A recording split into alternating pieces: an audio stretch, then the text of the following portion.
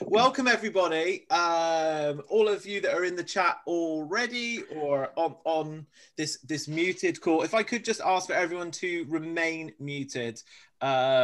Someone has unmuted themselves. Nope, they've muted themselves now. It's fine. If I could ask for everyone, apart from my lovely guests, to remain muted for the duration of this call, because this will be recorded for legal purposes. So it's very, very important that you follow those guidelines. I am, of course, delighted to be joined tonight by the inimitable and wonderful and beautiful hosts of I Spit on Your Grades podcast for this live iteration of said podcast. So if we introduce them one by one, they've actually each rolled out a red carpet that I mailed to them. They should have had it in the post. I did tell them some instructions to do a little walk, a little dance routine, and to say what world peace means to them. So, without further ado, we are joined tonight by Spit Grades podcast, by Faye. Oh, that's her. That was manic. Sorry, that was so manic. By Chris. Hello. Who's on break from his call centre job right now. He's got his headset in place. Yeah, if any calls come through, I may have to just disappear. He's data mining you right now. And of course, we are joined as well, sadly, by Mercer. Oh, thank you so much for the warm introduction, Mitch. Bonjour! So, welcome, you guys. I personally am a massive fan of this podcast, so it means the world to get to bring you in as part of the festival and also play host to your first live podcast episode. I know, it's years in the making. Maybe one of you guys could tell us a little bit about what Spit Grades is, for those people in the chat that might not have listened before. Obviously, who the fuck are they? They should have listened. But please, what is I Spit on Your Grades? I'll field this. I Spit on Your Grades is a podcast we do every other week where we pick our favourite subgenre within horror and we pit our choices against each other to decide who has the overall best taste in horror. Me, obviously, but I'm winning. I just want to point that out there. I am actually losing, and I find that appalling because when we look at my choices, they are fucking excellent, and everybody knows it. Everybody. When we look at your choices, we see why you're losing. So, I Spit on Your Grades is an interactive podcast as well, of course. So everyone that listens to it, each week one of each fortnight can then, of course, vote on either their favourite film or the film that they think was argued for best by each of you guys. And that will be happening as well today. Am I right in saying? Yes, this will go out as a normal standard episode on Tuesday. As always, we'll put the poll and bits and pieces up, as we always do, for the guys and girls to pick their favourite from our choices today. And when I win next week, I really appreciate their votes. You can find it on all good podcast providers. No, we're available on most of them. We're available on Acast. We're available on Spotify, iTunes. Just Google us. You should be able to find us somewhere. And today we are here to talk about a new subgenre we've not covered yet, which is road trip horror. Of course, it's the theme of our evening at Soho Horror Fest. Just very, very quickly, what does road trip horror mean to you guys? Why do you think there's quite a lot of films to pick from in this, with various degrees of road trip involved in them. But what do you think makes kind of being on the road so inherent in the horror genre? I think it's taking you out of your comfort zone. A lot of horror can take place in your house, places you know. I think on the road, especially when you're on a road trip, you're not entirely sure where you're going. And I think it adds that extra level of vulnerability to it in that, I mean, with most of them, they're being out there stoked on the road, let's not lie. But you've got no one around you to help you. And I think it just elevates it a tad. So I also think what's interesting is because you're on the road, it almost feels like you should be able to escape the situation.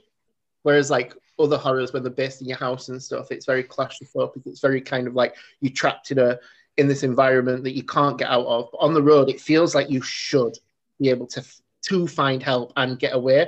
And when you can't, it kind of creates this kind of idea that you're really isolated within the world. And I think that's quite a scary thought in general. God, I'm so deep. Sorry.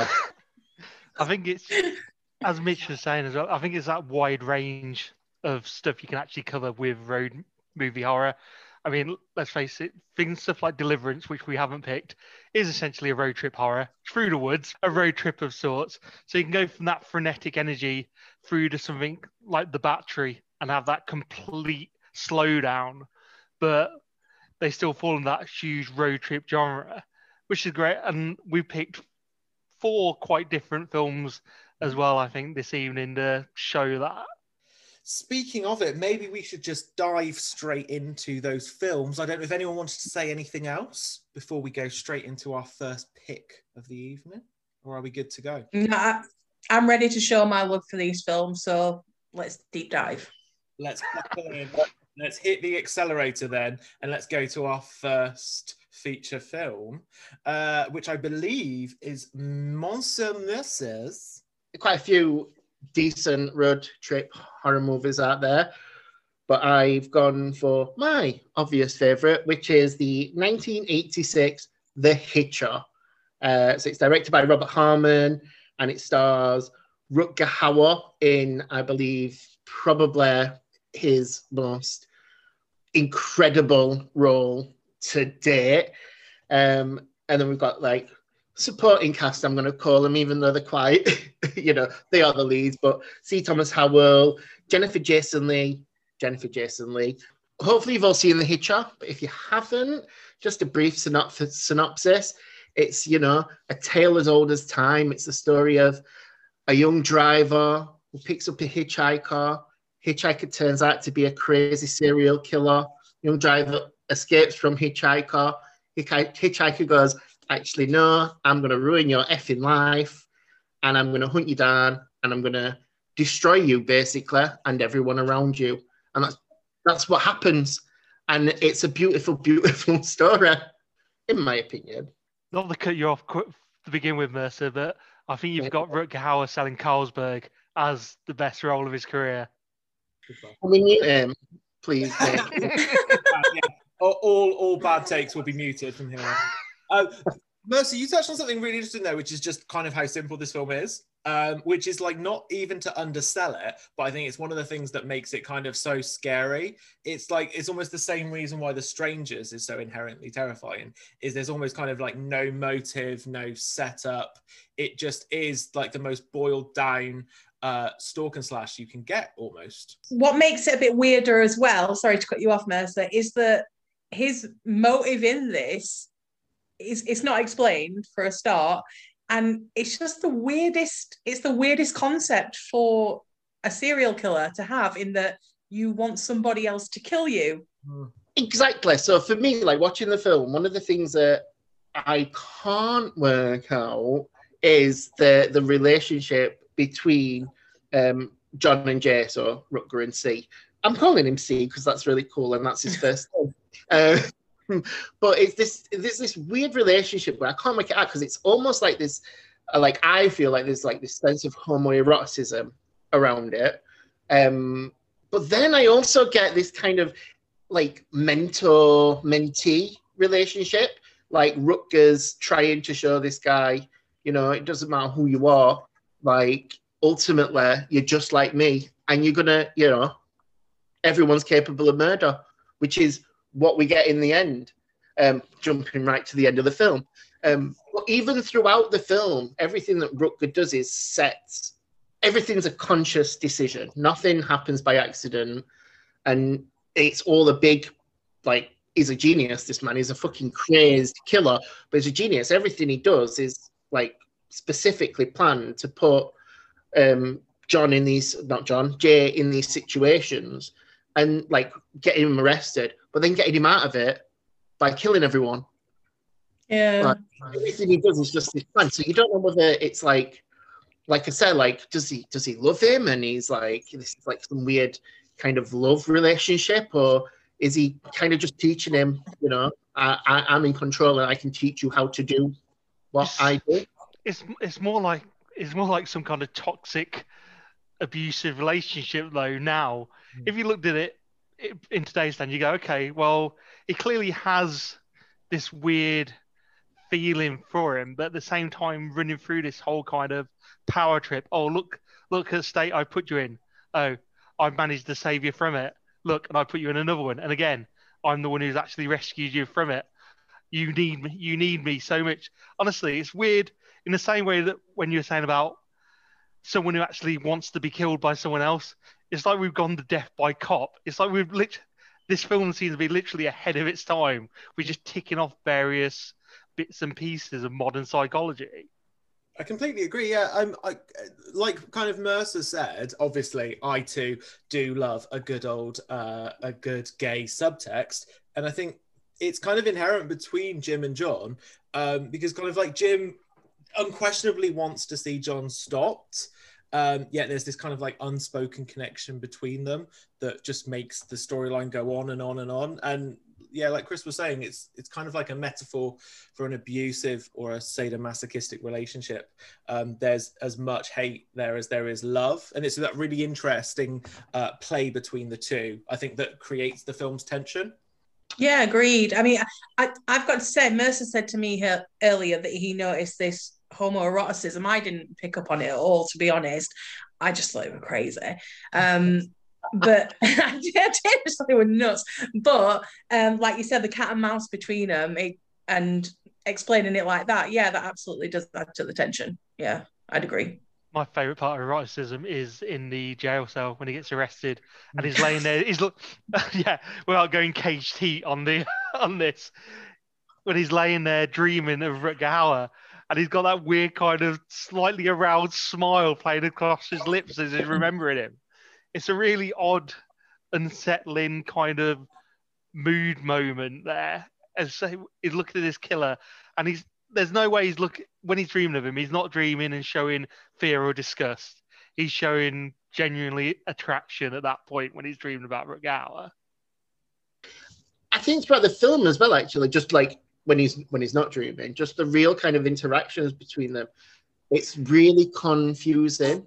And it's almost like, for those who have questioned their sexuality, like that confusion of, is this person really bad? Like when he first escapes from him and he ends up chasing after him and them kids get killed, that's a really good explanation of what's just happened.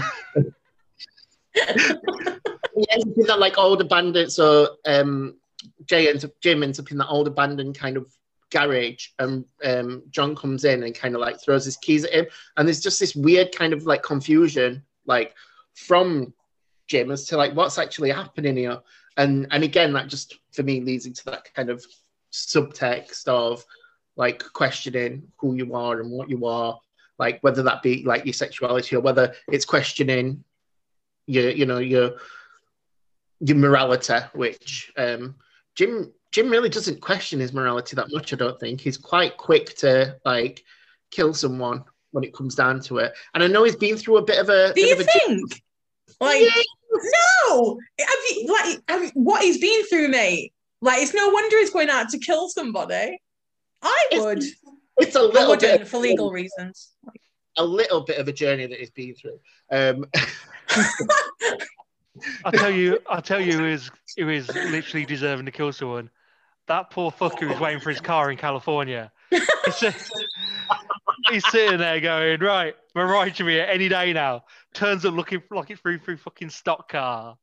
He's not getting a deposit he's back, he's the real victim of this piece. Yeah, I agree with you, Chris, actually. The film is basically about that man and the trouble and strife that he's going to go through once he finds out his car's been totaled. Have you ever tried to claim against an insurance company for a car wrecked in a cross-country chase? No, you haven't. Sorry, Mercer. I'll tell you what I am confused about in the film. There were a lot of things that confused me until it led to the end, as we've discussed. But why Jennifer Jason Leigh is so quick to go with him? She's just so willing to get on board with him straight away and just run off with someone who supposedly could be a serial killer. I think she gives the explanation, doesn't she, about almost being trapped in this town. And You know, this is something exciting, something she's never been through before. And I think the fact that, you know, he spent some time with her and he didn't kill her, and he's supposed to be really ruthless, like, you know, I think she's got an idea that he's not a serial killer. Plus, sometimes you just have to trust your gut there. Do you know what I mean? And this is what's got you in a lot of bad nights, Mercer, trusting your gut. Wow. I'm kidding. I've never been tied to trucks and stretched. But Jennifer Jason, stop it. I have never been stretched.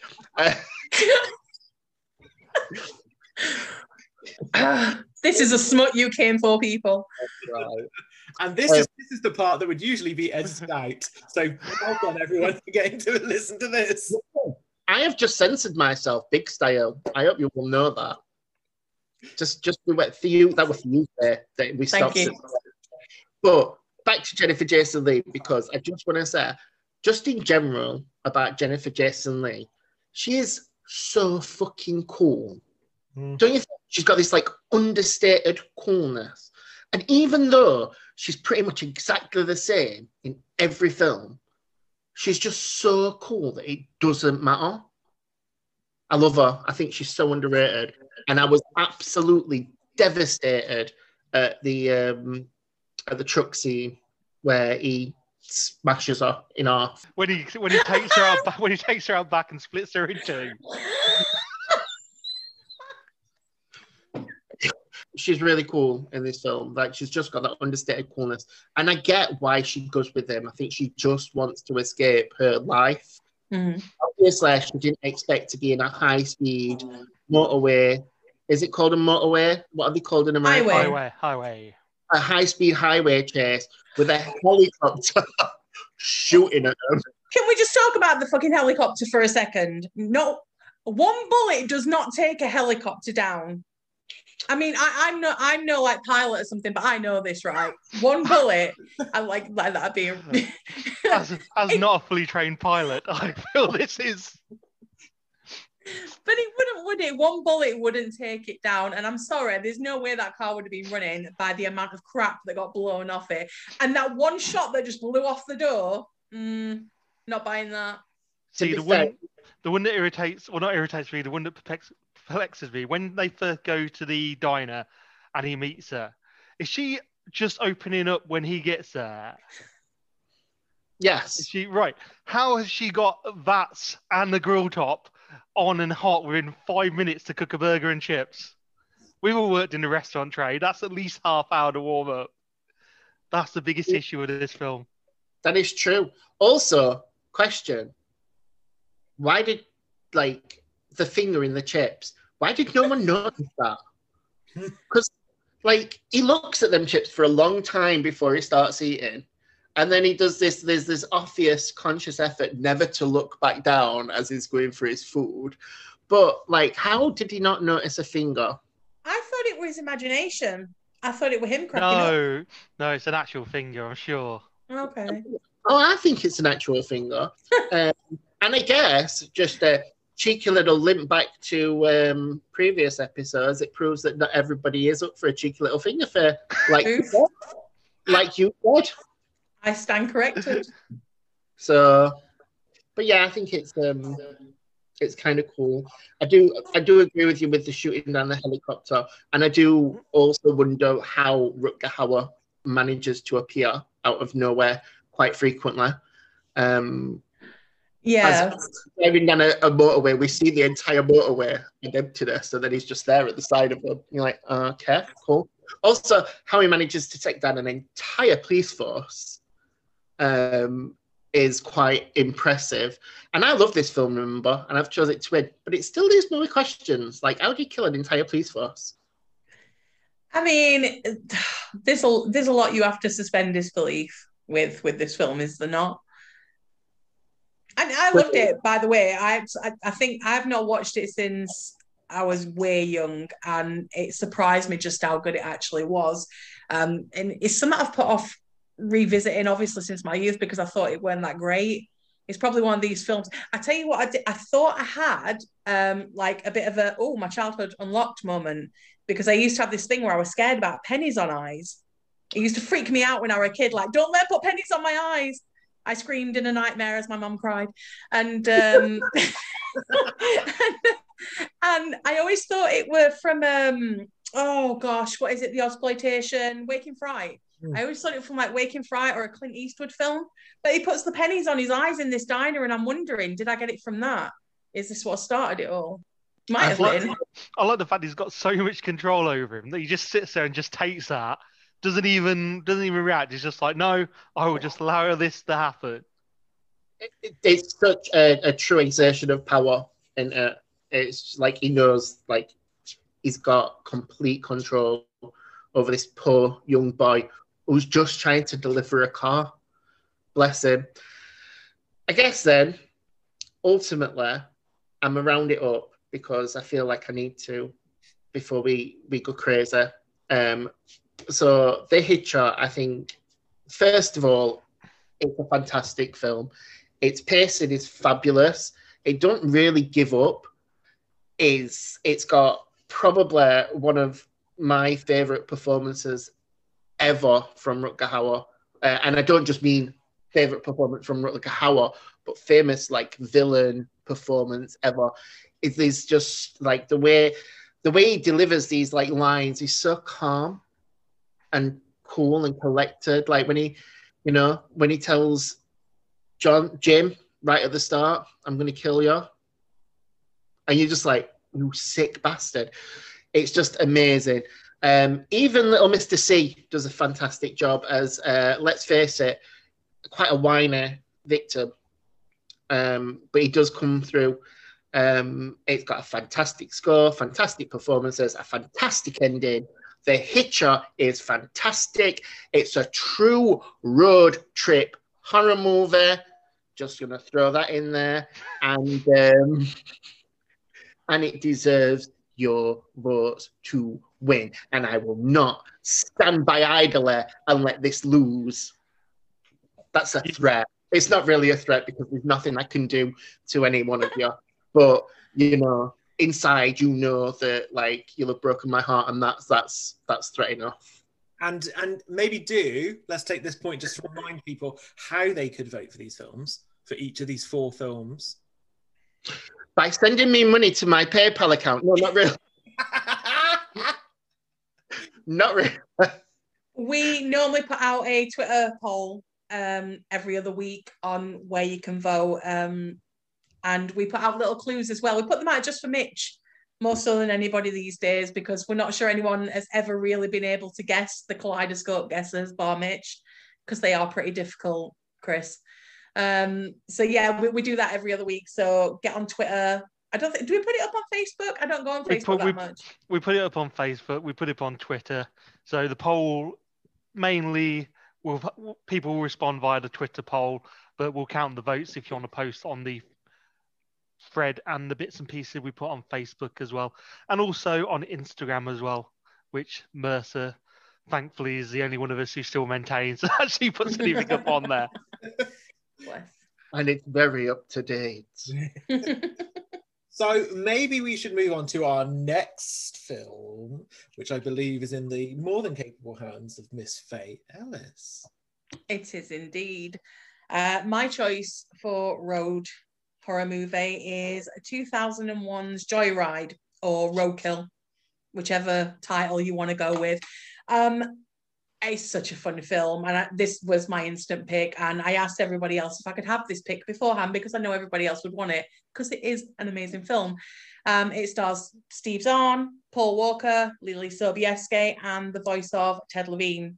And it's basically, if you haven't seen it, Paul Walker plays a guy called Lewis who is taking a trip from Colorado to New York to pick up Lily Sobieski, Venna, because he quite fancies her. But on the way, he finds out that his brother's been released from prison. So he drops by, picks him up, and he joins them on the road trip. And then Fuller decides to get a CB radio, and they start messing around, and they start messing around with this guy called Rusty Nail, pretending they're going to meet him, and it all spirals out of control, and the prank goes horribly wrong to the point where Rusty Nail is following them on the road and stalking them, basically. in quite a bad way.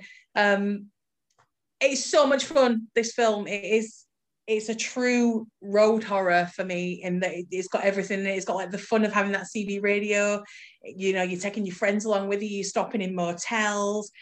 It's just a really, really fun film. And I'm clamming because I don't know what else to say about it. It's just so much fun. I'll throw something straight in off the bat. Is there anyone would rather have a beer with more than Steve Zahn just for a night out? I love Steve Zahn. He's hilarious. There is no film that is not improved by his addition to it. And he's just as good in this. He's just as funny.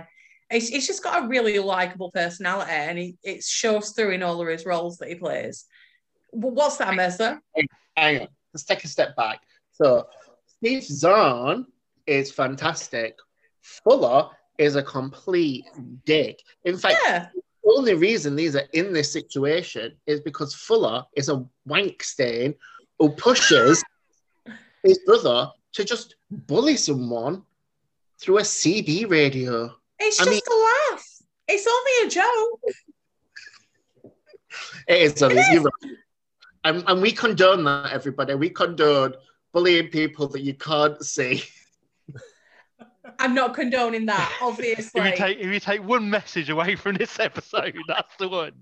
You're just trying to twist it so my choice loses because you know that my choice is the best. So I don't even know why you're doing that. But anyway, the thing about Joyride is, which I don't believe any of the other picks have, is it's got humor injected in it as well. Like the point where he tells them to strip naked and go into the diner and order 6 cheeseburgers each. You don't have that kind of humor in any of the other films that we picked, I don't think. And Fuller and Lewis together, I think they make a great pairing as brothers. I think they're fantastic. Like, oh my God, the bar as well. I'm just talking about the humor again. But the bit in the bar where they go in and they're telling Venner to shut up, it's like, shut your bitch up. He's like, you shouting again, bitch, and like drags her back and out. And I love it. It's great. Right before Fuller tries to shag the love interest of his brother. Like Mercer says he's a dickhead. He is a dickhead, but he's a lovable dickhead. We like a lovable dickhead, don't we? We do, and we are glad that he doesn't die at the end. Yes. Oh, we should say spoiler warning for all of these films, obviously. Yeah. It's a shame that I think they didn't get to use Ted Levine, however you want to say it, as actual Rusty Nail. Like they only used his voice, and he's actually uncredited as well. It says uncredited on the IMDb listing, but I think because of his past in horror, I think he should have absolutely played that himself and not got somebody else to play it. But how great is his voice alone? So great. Candy cane. I was impressed that we made it this far without someone doing Candy Cane. I think we should all do Candy Cane one at a time. Okay. And then have a battle of the Candy Canes. Oh. Go on then, Mitch, you start. Go on, you start. Start this Mexican wave. Candy Cane. Candy Cane. That's right. That's how you do it. Go on, Mercer. I've just got such a delicate, sensitive voice. I don't think it's horror. Candy cane. Nice. I've just turned myself on. I'm sorry. Chris has been waiting for this moment. I'll mess it up now. I'll go squeaky. Candy cane. Oh my God, I live with that. So I live with that serial killer. 3 very good impressions, and then Louis Armstrong from Faye. Fucking hell, bringing back jazz in Louisiana, fresh from Sheffield. I want you to go order 6 burgers. Wah, wah, wah. Yeah, I did actually get really excited about this because I thought Ted Levine picks characters that have, what was it, alliteration? Is that the word? Iteration? Mm-hmm. Alliteration, yes. Thank you. So, and I thought it was called Candy Cane. I'm like, it's Candy Cane. It's Big Bob from Hills Have Eyes, and it's Buffalo Bill. He loves it. But it turns out, no, it's not called Candy Cane. It's called Rusty Nail. So I got that wrong. But I think him as a tormenting force is so terrifying. Mm-hmm. It really is. And again, as we were saying before, the concept of road horror, being out there and being in the unknown. Mhm. I think with The Hitcher, you can see Rutger Hauer and you can see what's happening, but this guy's with them all the time. There's like no escaping him at all. Like, to hear him is just terrifying. And Well, oh my God, that well, scene in the cornfield as well Mhm. is just ridiculously scary. Well, that's the thing. Unlike Rutger Hauer, where you see him and you think of him as a psycho straight from the get-go, Rusty Nail, this kicks off with just a random event with him getting into an argument with that big guy at the first motel. If obviously we know obviously the Rusty Nail's clearly got a few problems to do what he does, but this could have all been avoided. This is literally, he's gone in there and got an argument, and he's just killed someone just out of sheer rage rather than a psychotic tendency to need to go around hunting people down. We don't get shown that that's a pattern. We don't get shown that he's actually going out targeting and killing people willy-nilly as he travels across America. And do you think as well, if they'd just apologized, this would have all stopped? I think they would. I think if they'd apologized the second time, or the obviously they do it the first time, they ask him what that first opportunity gives them to apologize when Fuller starts mouthing off at him. I think if they'd have apologized there, that could have been avoided. And that's the whole thing with this film. Everything they do and have come into them is on their own head. It's all completely their own fault. Yeah. No, it's like the anti-American Pie movie, isn't it? It takes kind of the view of the antagonist where what would usually be like hijinks in like a teen comedy from like the early 2000s that would just be a punchline. In this, it takes the punchline and then runs it with revenge. So like the person that would usually be just the butt of a joke in this actually gets their own back. Kind of love that. I don't know about anyone else, but like, and also to say that as well, is this not like the first Catfish movie? No, could be, I guess. Yeah, it's very much similar, isn't it? But what I was gonna ask, like, does anyone else kind of really, really feel for Rusty Nail and almost root for him a little bit? On rewatch, yeah. Completely the party who's done wrong by. Mercer looks really excited to say something like he's going to burst. Not actually that important. Oh. But Thanks for interrupting there. I had a thought, and if I don't express it, then it's gone forever. No, I do feel sorry for Rusty Nail because they obviously did push him and catfish him and, you know, take the piss out of him basically. But I don't believe that the way Rusty Nail acts or has acted is purely an act of revenge. I believe this is something that he probably does quite frequently. So I don't believe he's just responding. Obviously, he's responding to them and treating them in a different way, but I don't think that his character isn't a serial killer anyway. Well, that's explained at the end when he's talking about the rain washing everything away. He knows what he's doing. He knows that it's all just going to be swept under carpet, and he's got ways of getting away to do it. So absolutely, this isn't his first time. It won't be his last. He knows how to rip a jaw off, for Christ's sake, and how to make somebody unidentifiable. That took a long time to get out, didn't it? Unidentifiable. And how the blue Peter Klingfilm a shotgun to the door.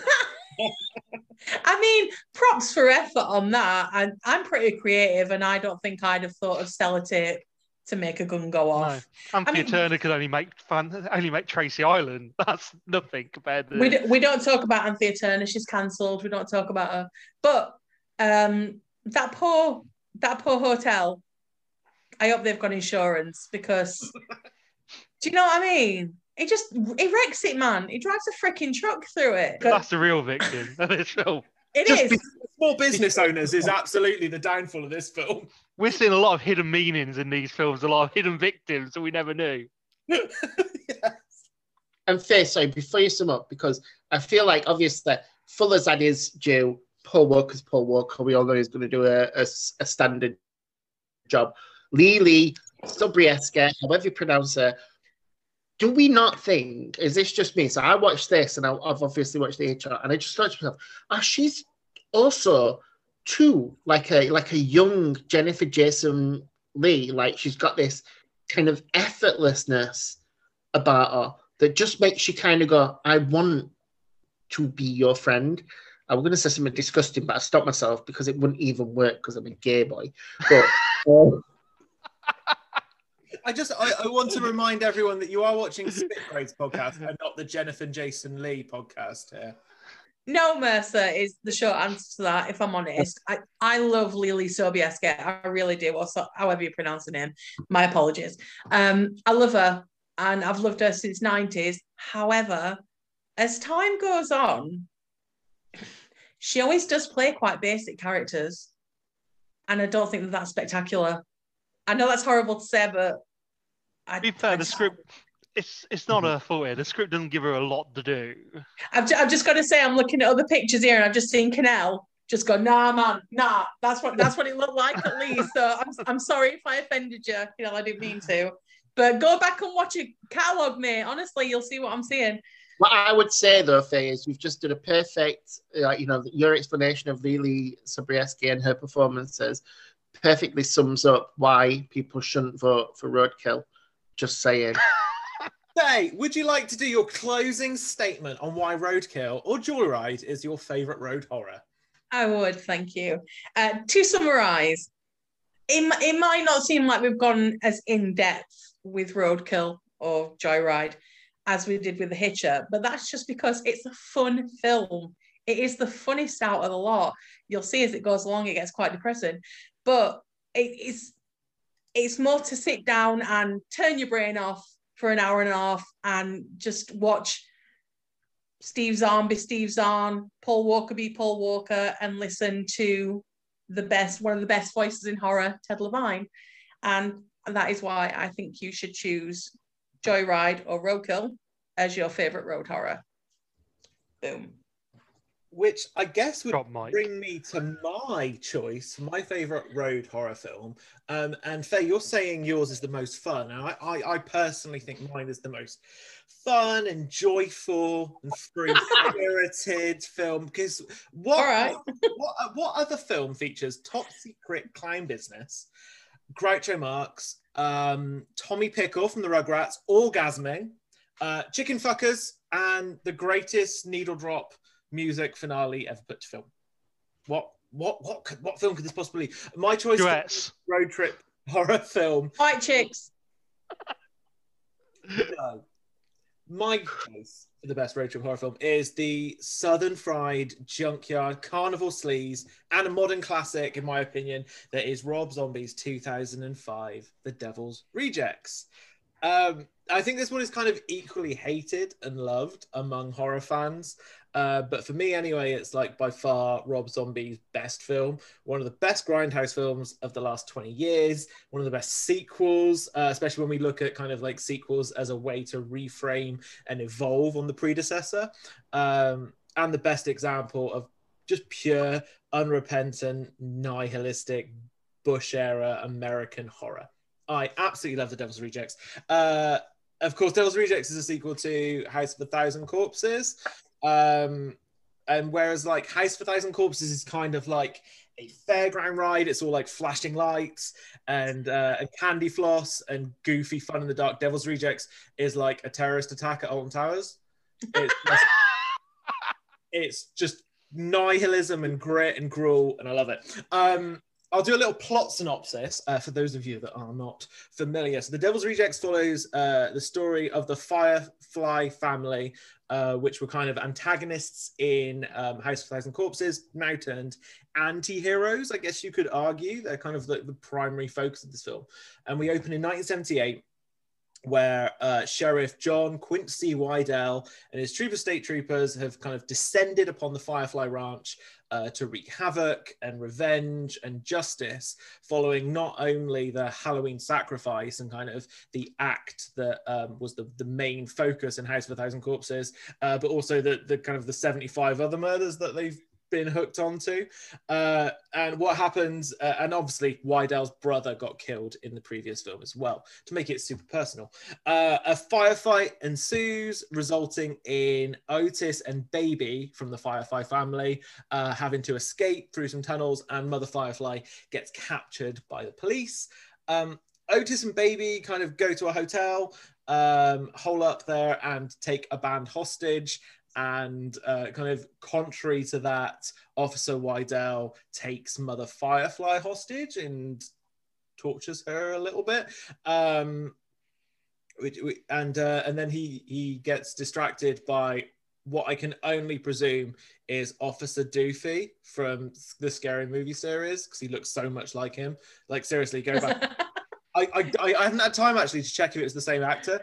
I was just looking at my notes now and I was like, I did write Officer Doofus really fucking big. Why did I do that? So maybe someone could do that for us in the chat and confirm it. And then like the Firefly family has a really, really horrible, grueling kind of Manson family-esque scene in the hotel with the three-nippled fortune teller from Mallrats. Should be a selling point to everyone of why this film is the best. And they kind of leave the hotel and they go to a brothel that is ran by Tommy Pickles from Rugrats. I can't believe that, man. I know it in my notes, but as if Tommy Pickles is in Devil's Rejects. It's the biggest cameo of the 21st century. That is the crossover. It's not fucking Marvel and X-Men. No. That is the crossover we've all been waiting for. But yeah, so they go to this brothel that's run by Tommy Pickles. And Ken Foray, who's like the pimp, but he betrays them to Officer Wydell, and then he captures them and takes them back to their farm and then tortures them because he's kind of, Wydell's been like driven mad by grief of his brother, or just because he's a police officer working in America, and has gone insane and like revels in torture and beating. And then he lets Baby go, and then Baby gets saved by her brother, who just shows up. Apparently, by Tiny, who just like appears, like he's not even been in this film literally at all until Tiny to the rescue. To be fair, Tiny has clearly, we see him as dragging that body across earlier, so it's clear he's been in the background somewhere, keeping track of where they are. Well, they say now, it's not like they've had the cops with them the entire time, so I'm not exactly sure why he hasn't stuck his hand up and gone, hey, I'm over here. He's just your brother. He's been cooking like super noodles in the house, just like, wonder where everyone is. I don't even know. But like, you literally, what I stand by what I say, you literally don't see him. I get that you see the dead body being dragged, but you don't see him until the fire. Until literally where he just shows up and he's like, I'll save you, I guess. And then I'll walk into the fire, I guess. But yeah, beside that, and then we have what I think is probably the most iconic, incredible, self-indulgent, I guess, endings in horror history with Ronnie's voice, Leonard Skinner. Sorry, I don't mean to stop you, but we've lost Mercer. He's managed to lock himself out. Can you let him back in? No, I can't. He's kicked him out. In one of those brilliant, it only happens on the live shows, Mercer has managed to remove himself from the Zoom chat. Jackie Weaver has had her authority on John Mercer. He has not read the standing orders. He has not... Just while we're waiting for Mercer to come back in, Caitlin and Jason have said, yes, it is Doofy. So you were right. Officer Doofy. Wow. Yeah. So from fucking a Henry Hoover to capturing one of the most infamous families in American history. I mean, what a glow up, right? I didn't notice it, mate, to be quite honest with you. So that fucking moustache. No one has that in real life. There is a lot of 70s moustaches on show here, though. Really absolutely. Is. There really is. There he is. Hey, he's back. Where did you go? I have no idea. I just went. It just everything went. I'm back now, and I know exactly what you've been talking about. Good. I'm guessing, Mercer, the only reason you left was because you just love The Devil's Rejects so much. You had to take 5, bash one out in the bathroom, come back, refocused, ready to say how much you love about The Devil's Rejects, right? You know. You've got it. I fucking adore this film. I love it so I love it. It's nasty, it's vile, it's gritty, it's amoral. I get that you kind of can associate with characters because of how quotable they are, but there's no characters to genuinely like in the whole film. No, and even the victims are trash. That's what I mean. Yeah. There's literally no one to root for, and I think that's what I like about the whole film in itself. See, there's something probably very wrong with me that I root for the sheriff throughout. And then for me, there's something massively cathartic when he gets them at the end and he is torturing them. And there was just me. I was watching on my own the other day, and he was just me sitting there shouting, "Yeah, stuff another nail for his face. Kill him." See, I walked in at the end while Chris was watching it, and I said, "Yeah, but don't you kind of feel for the family as well?" He's like, "No." I'm like, "Who's the bad guy, the family or the sheriff?" He's like, "The family." I'm like, "What? No, they're a product of the surroundings. They've been brought up this way. They don't know anything different." It's easy to empathise with the sheriff though, because he's got clear reason for what he's doing. Yeah, but he's an arsehole. No, he's not. I love him. He's great. I'm jumping in because I went missing for 3 minutes and I've got a lot to say. I ain't got that much to say, but what I will say is the family of Wayne, they're terrible, terrible people. And you can't take their side no matter what, because they're very, very terrible. The sheriff's a terrible, terrible person, but you understand where he's coming from. Also, the performance from William Forsythe as the sheriff is incredible, probably the strongest in the film. And finally, Wendy. Why are we not all rooting for little old Wendy with her husband's face mask on, who ends up getting run over? She's a bit of a cow too. She's stuck up. What has she done wrong? She does nothing wrong. No, she comes across as stuck up. I don't like her. When she's released though, and she has the mask over her face, is it a case of she can't see anything because that's over her face? That could be the only reason that she gets out and then just keeps running and running and running. Let me ask you a question. You've just watched me, Mitch, Manny, and someone else get killed, and then you have Faye's skinned face put over your face. You take it off. You take it off straight away. Why wouldn't you just rip the thing off? Trauma. Do you know what trauma is? Have you ever had trauma, Faye? I've had trauma. I'm facing trauma now. I'm running out of wine. But, trauma does make you do silly things. Mate, if I've got someone else's face on my face, I'm taking that shit off before I do absolutely anything else. It's not like it's sewn on. It's just a mask. But she's like Heather at the end of Texas Chainsaw Massacre. She's like broken down and is just doing anything she can to escape. She doesn't care about what she's wearing. Like Otis could have put a fucking beret on her. She's not going to take time to readjust it in the mirror. Like, she's wearing her face. It's fine. She's going to. My favorite thing about that scene, though, is that the truck runs her over and doesn't stop. The truck just drives the fuck off because they show a wide shot of the highway, and there is no truck on the highway. If you've driven over a woman in the middle of the road in the middle of the day, you would not be stopping either. There's no way that's not being pinned on your responsibility. You're like, no, you know what? Fuck it. I am just going to drive and hope no one saw. And the thing is as well, sometimes you can't tell with trucks. Like there was that truck in the UK, I think down M1, it basically pushed a car for miles and miles. It didn't know it had got a car in front of it because it couldn't see. But the best thing I like about that scene is that blood trail, because you don't often get that in a film. You'll have someone get hit, there'll be a tiny bit of blood. This was a fucking snail trail all the way down the road. I was impressed with that. The entire scene from when when the maid finds her, or when the maid enters the room, that's one of my favorite scenes in the entire film. Yeah, it's just really dark, but there's supposed to be some hope there, and then it's just taken away immediately when she gets run over. But I love when she's running, the maid's running away screaming, and she's running behind her with this fucking mask on, like, yeah!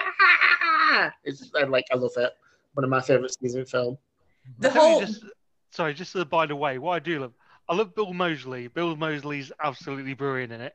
I love the comedic flip away from the violence. In an alternative universe, I can see Will Forte playing that character. Absolutely. Yeah, I can see that. It'd have a Mm. lot more comedy in it, but I can definitely see it. I don't know if I'd say Bill Moseley's performance is exactly comedic. He has comedic flips there. As I say, you can see this. The way he delivers stuff is very comedy driven, or delivered in a comedy beat kind of style. Well, it might not mean to be comedic. It sometimes reminds me of like a harmless uncle who's just a bit nuts. Do you it does. remember Uncle Dave who stabbed me in the face? Talking about Joseph Fritzl. Hitting his 79 murders, harmless. Just know what I mean is he's got that kind of vibe about him. I think it reminds me a bit of my Uncle Stephen, just this kind of chilled out, long-haired, hippie kind of vibe. Yeah, but obviously my uncle's not a killer. If this podcast gets included on a Netflix documentary about Uncle Stephen and all of the crimes that he's committed, I'm not going to sign it off. I'm going to ask for royalties at least. I'll make sure you get those royalties, mate. Don't you worry. When it all comes out, I'll make sure you get those royalties. It could be a four-part Netflix documentary that only needs one part. Not that I'm saying anything. Cecil Hotel. Very topical, very topical. But to get back on this, because we've not even mentioned what I think is the best performance of the film, and I think is the best performance of their career, which is Sid Haig as Captain Spaulding, who is super iconic in House of a Thousand Corpses, obviously, principally in the opening, but I think delivers like some of the best lines in horror history, like literally genuine horror history, when he's confronting like PJ Soul's son in the car and questioning him over whether he thinks clowns are funny. I think he's so... Don't we make you fucking laugh? What do you... Aren't we fucking funny? What do you not like about clowns? I'll tell you what, I've got one right here, right now. Pedophiles! Can I just say, just to peek behind the curtain, I feel quite bad for Matt Cook, who I literally just let in 2 seconds before shouting pedophiles. And sorry, Matt. That was a really interesting. You know what? Matt knows you. He knows what to expect from this sort of thing, so he's only got himself to blame. Sorry, Matt. Fully. But I think Sid Haig is so good in this. As just one of what has now kind of been like this revolving carousel of B-movie grind exploitation actors like Ken Foray and Michael Berryman, and obviously Sid Haig as well. But I think that this kind of, even though not necessarily the first film to pull them all together, acts as at least the best vessel for most of them. I find Sid Haig's character in this revolting. Yeah, in a good way. He looks dirty, like, when they do that close up for his teeth and it's just covered in brown. No. He does have that great line when he wakes up.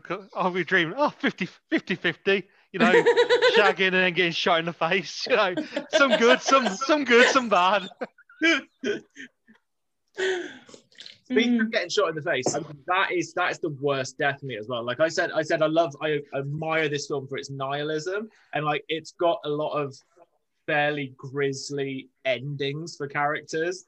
But I can't remember the name of him now. But is it Billy?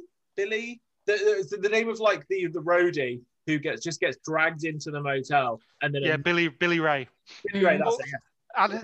To be fair, shot in the head, and just the reaction of the rest of the band to that, I think is so like absolutely visceral and horrible. I think.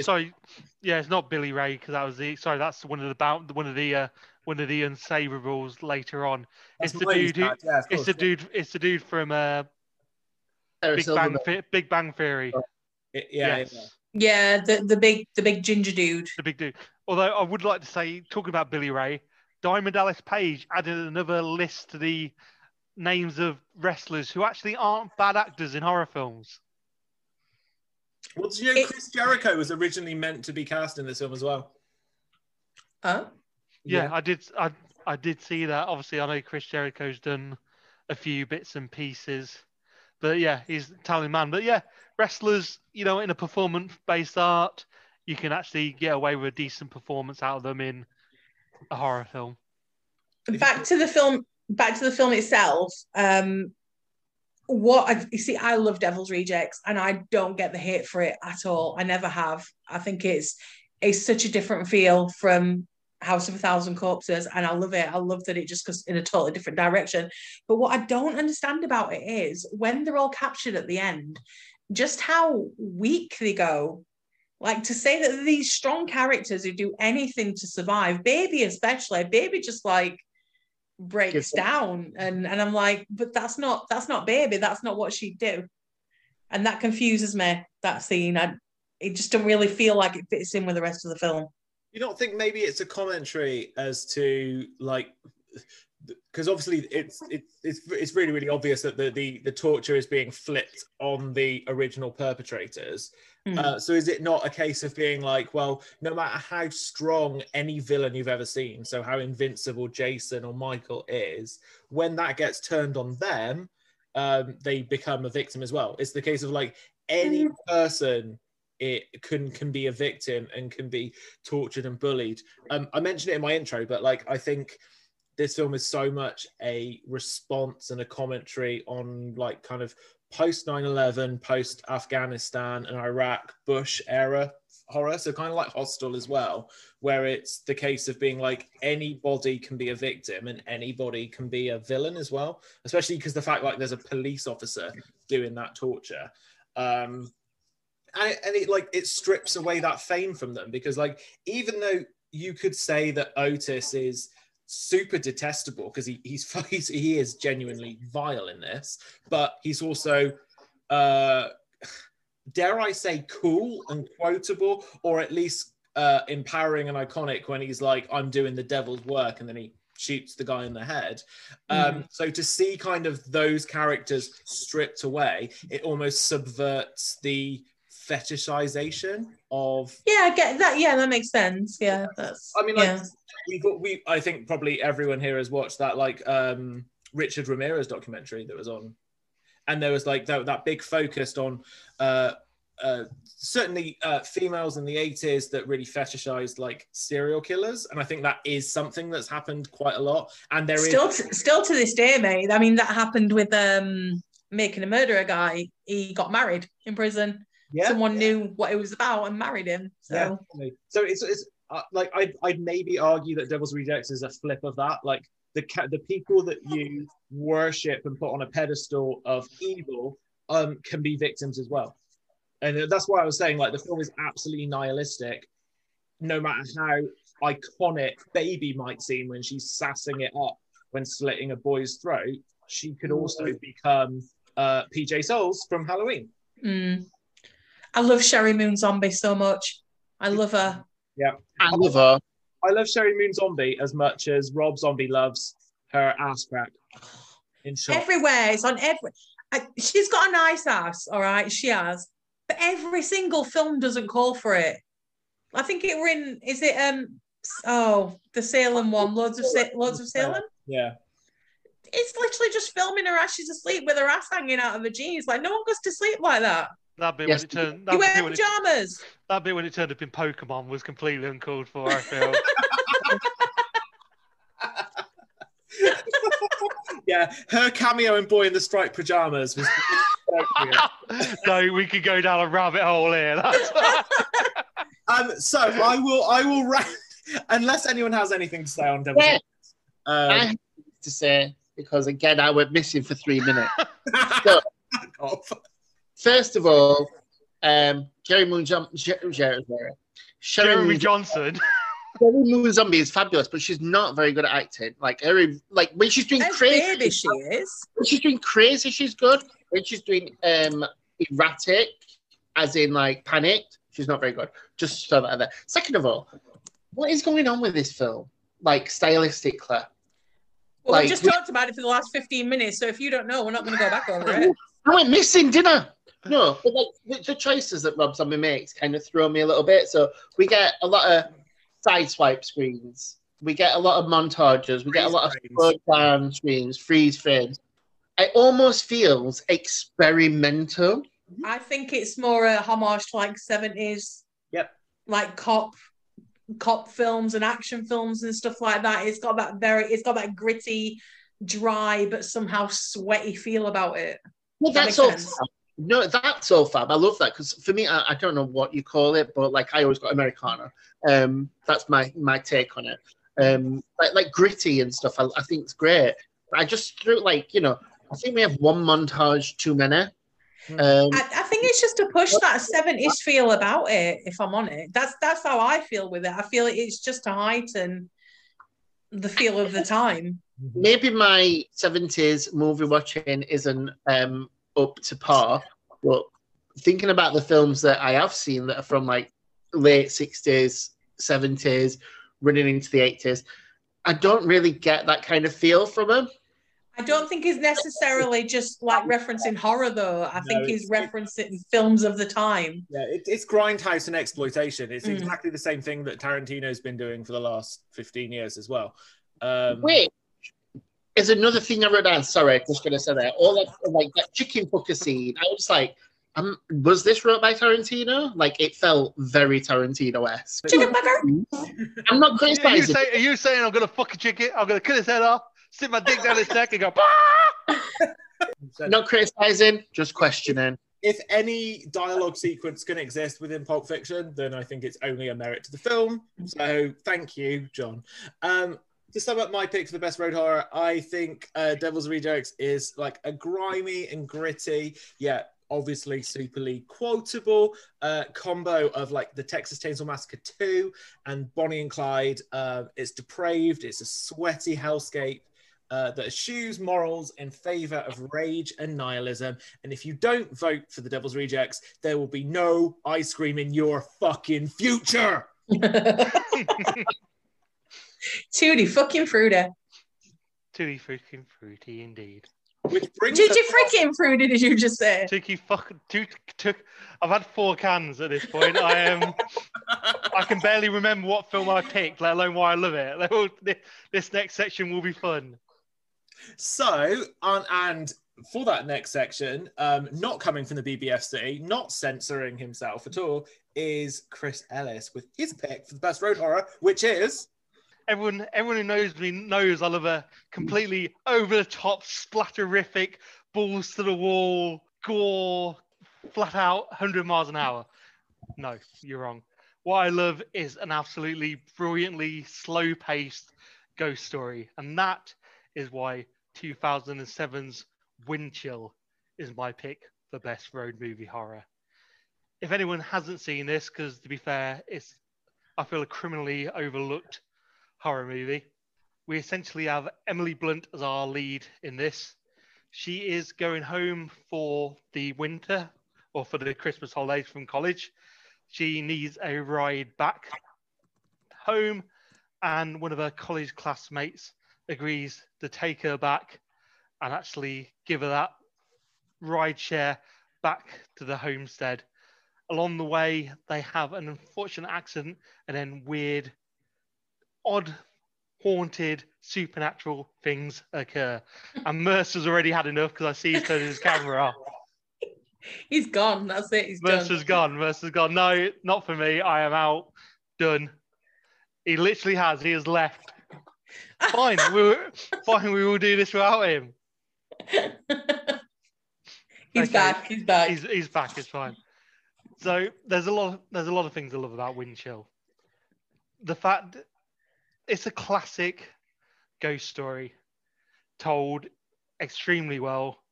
Emily Blunt's performance as the lead shows why she's a Hollywood A-lister that she is now. You got to realize this was only a couple of early films into her career at this point, and she showed the qualities exactly what was going to lead to those big deals down the line. It's beautifully shot. There's a general sense of unease from the get-go over what exactly is going on, and it flips it halfway through. Originally, is it a weird road trip / stalker kind of thing going on? No, it isn't. It's a weird haunted road kind of thing going on. I see now we've also lost Mitch. No, Mitch is back. I've introduced my film and everyone has left. Oh. Yeah, wind chill. It's not what I remembered. We discussed this at the time. Again, spoilers. Do you want to go straight to the end yet, or do you want to go through? No, let's start from the beginning. We'll go through. A very good place to start. And then that way, Mercer can just pick up 30-minute scene when he eventually comes back. I'm back. Oh, there he is. Sorry, I didn't see you. Desperately trying to block this site so I'd never have to talk about Windchill, but no, I'm joking. I'm joking. It's a great start. Emily Blunt does brilliantly because she plays the lead that at the start is so unlikable. She's horrible. She leaves the fucking food behind for a start. She thinks it's perfectly acceptable to leave the food behind to make room for your suitcase. What a bitch.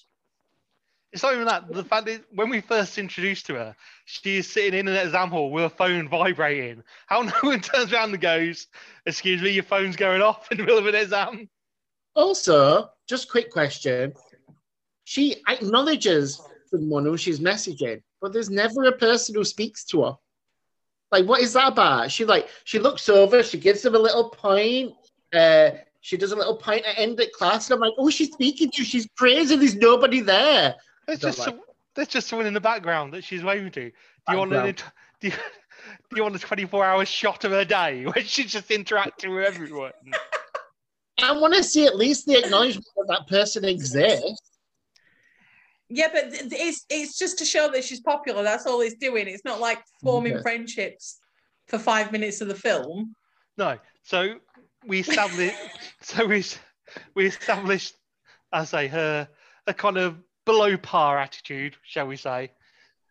But it's also, as I say, it's a really good setup at the start with the guy, the creepy stalker angle that you're not completely wrong foots you from the get go until that half hour in, where you're not quite sure where the film's going to go. And he is a credible stalker. There's those little bits that are dropped, like the glasses reference when she says she only wears them around the dorm, or the little half-snatch conversation when they stop at the gas station and he's getting directions from the guy. Do you know, I don't like Emily Blunt's character in this film pretty much the whole way through. And I love Emily Blunt, but her character in this is just so shitty. She's horrible. Like, she's having a full-on conversation with a friend as they're driving, going, "Yeah, I'm so bored. Well, what do you want me to be entertained?" You are getting a free ride. Yes, you're the entertainment. And I also think the problem with the character is that the arc that she has to take is it's forced upon her because of the situation she's put in. She has that section where she comes out there and says how she's alone, how she feels the need to act like a bitch to keep that way, and how people don't want to speak to her and don't love her because of her attitude, and how vulnerable it makes her feel. So it's just a complete U-turn out of nowhere. Again, I'm going to say I don't believe it's just an act because she left the food.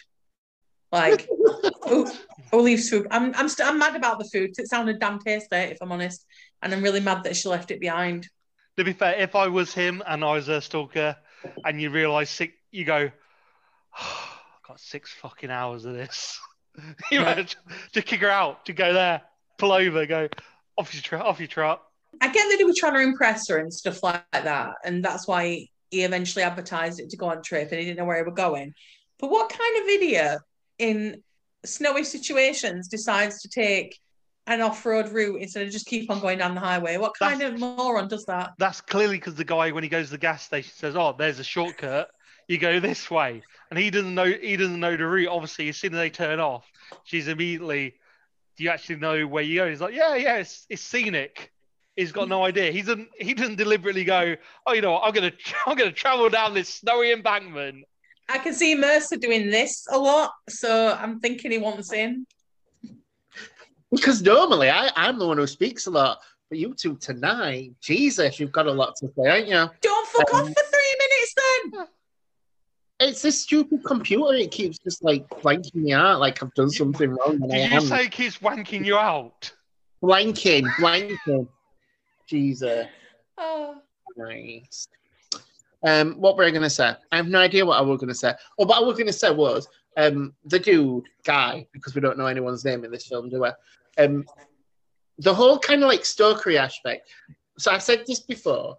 I felt like this film's journey was going where I didn't think it was, where it didn't go, which was I was under the impression that what they learned in psychology or a philosophy class about life repeating itself, I thought that's what was happening, which is why I thought that's why he took the road, because, you know, they took that road once and they have to take that road again for the rest of the life, because that's what happens. And then I also thought, and honestly, I think like the red herrings at you in this film that let you believe that, like the fact that she leaves the food, and when he describes the food, she's like, that is exactly what I would pick as my final meal. And like, he can't have learned all of that from just stalking her, right? Right? Well, for me, the entire film literally felt like, obviously it's a ghost story, but it felt like we were living, basically Emily Blunt had to learn a lesson about life and then she'd be dead. Is what I thought was going to happen. I thought it was going to be a ghost thing. I thought it was going to be like, it was just ghosts haunting them, which it does turn out to be. Just seeing what's happened on that road. But for anyone who, and I'm getting to this point now, for anyone who has seen Windchill, please comment what you thought the ending was, because I totally forgot what the ending was and thought it was something completely different. I thought it was that she was dead as well. We both remember that as the ending. And we've both seen it separately as well. Yeah. But then I've looked online and I cannot find an alternative ending anywhere. So... Can I comment on what I thought the ending was? Yeah. Feel free, yeah. I thought it was shy. Fucking shit. That ending was such a piece of actual shit rust into my eyeballs while I was watching it that I honestly felt like I wanted to smash my own teeth, break my television. Honestly, I was like, what the fuck is this shy? There's nothing that I hate more. And I think we've experienced this in the past. And a fucking ghost coming back and going, hey, I'll help you out. Whoa. I'd say, do you envision all ghosts being the ghost of John Inman? For anyone who doesn't know who John Inman is, Chris has just made a homophobic reference. Just saying. But legit, I'm just like, we've just gone through all this shit for a fucking ghost to walk you to safety. Go fuck yourself, film. Also, he loves her, and he loves her, and his ghost has come back from beyond to lead her to safety. He don't even fucking know her. He stalked her. That's not love. That's fucking a criminal offence. Well, what a surprise. Mercer don't like Chris's pick. I know, shocker. Listen, the pick's not bad. This never happens. Emily Blunt is pretty good in the film, let's be honest. They're like, her kind of breakdown, when she starts breaking down, is really, really kind of good. Some of the ghost stuff's quite good, and then it gets ruined by CGI.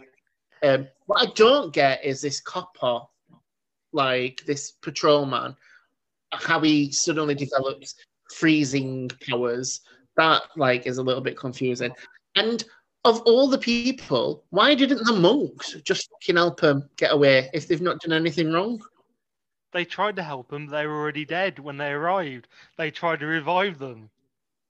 No. I mean, Guy and Girl, when they crash, then monks rock up, yeah? Now, we know Guy and Girl aren't dead at this point, unfortunately. They're still alive. So why didn't the monks at that point go, oh, look, we're monks, let's help these people because, you know, we know how to get to the garage? No, they wait, tortured. You make it sound like they're going down to garage for fucking Ginster's pasty in a fridge or something like that. We know how to go to garage. Listen, back in the day, the only reason you went to a garage on foot is because you were stoned and you needed something to eat. And that's true. So Laura agrees. but anyway, other than that, like, other than the absolutely moronic fucking shit ending of this film, and her weird knowledge of things like, oh, if I climb up this telephone post, I can connect this phone in. Like, who knows that shit? Who actually knows that stuff? I do now by watching this film. And I'm sure she had watched a previous film where this was essential knowledge. Where someone was in a similar situation to her. Yes. Exactly. I imagine it was included in the paper that they taped across the windshield. Which kept disappearing, FYI. Do you know what would have been cool? What would have been actually cool, I think, is if when she discovered that paper, it weren't about them two young boys, but it were about her and him. That would have been kind of... That, from my recollection, is exactly what it was. Is in that weird way. I had a recollection that it came to the end, and the paper was essentially such and such died in car crash, and they were living it over and over and over again, and that was how it finished. I just want to get this right, Chris. So your recollection of the film... My recollection of the ending was completely different to how it ends, yes.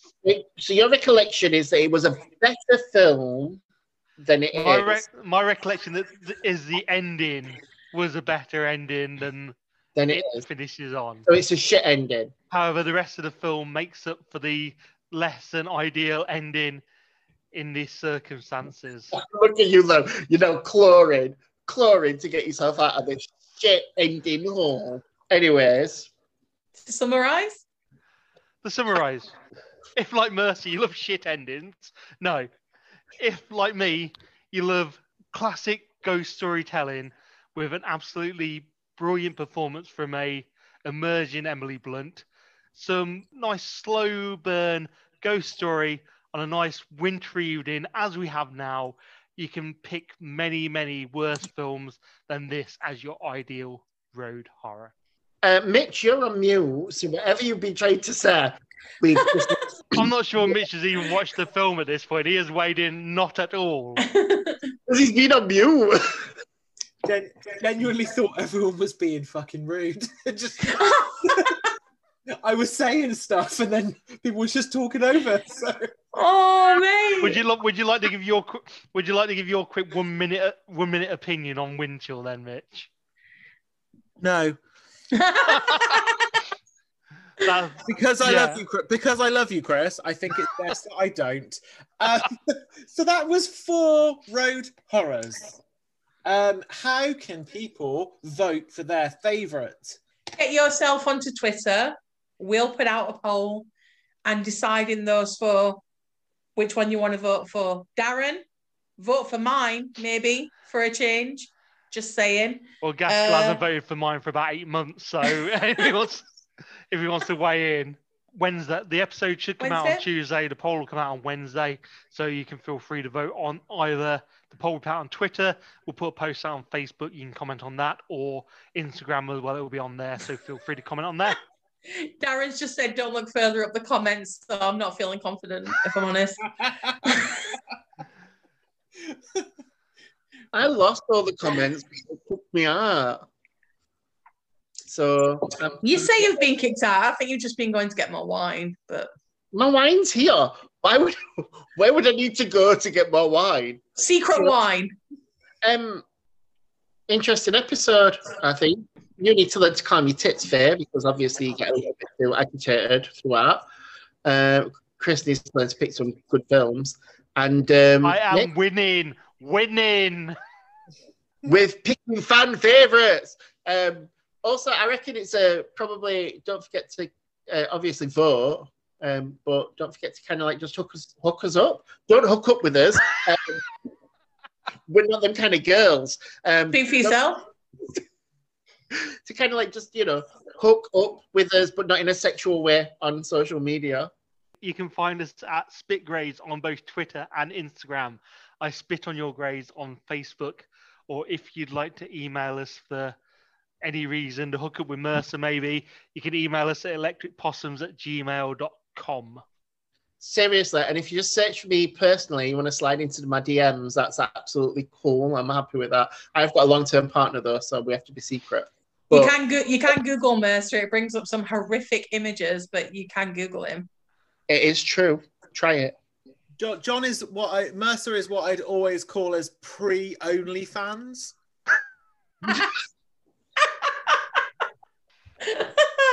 like the benchmark. That's the watermark in time. What's Mercer? Oh, he's pre-OnlyFans. You can find him on something. On MySpace. You can find him on a corner. Right now, I'm just in my house. But that sounds like an invitation, if you ask me. I'm in my house. Don't I'm just all on my own. I've drank half a bottle of wine. I'm stuck under a bed.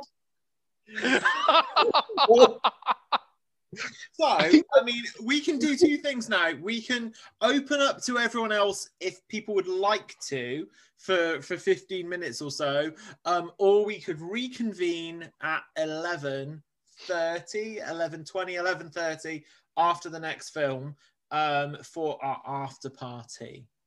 I'm good for either, to be honest with you, because I will definitely be at the after party. And if people aren't at the after party this time, I'm going to be well upset. I will too, motherfucker. So, right, okay, I'm going to unmute everybody if you so wish to, but obviously you can mute yourself if you want to, or delete yourself if you so wish. Now, we'll stay on for like 15 minutes, and then I'll fuck off because I have to, and you'll fuck off because you have to. All right, then, let's make this messy. Unmute them. They're unmuted. You are free! Fly, my pretty!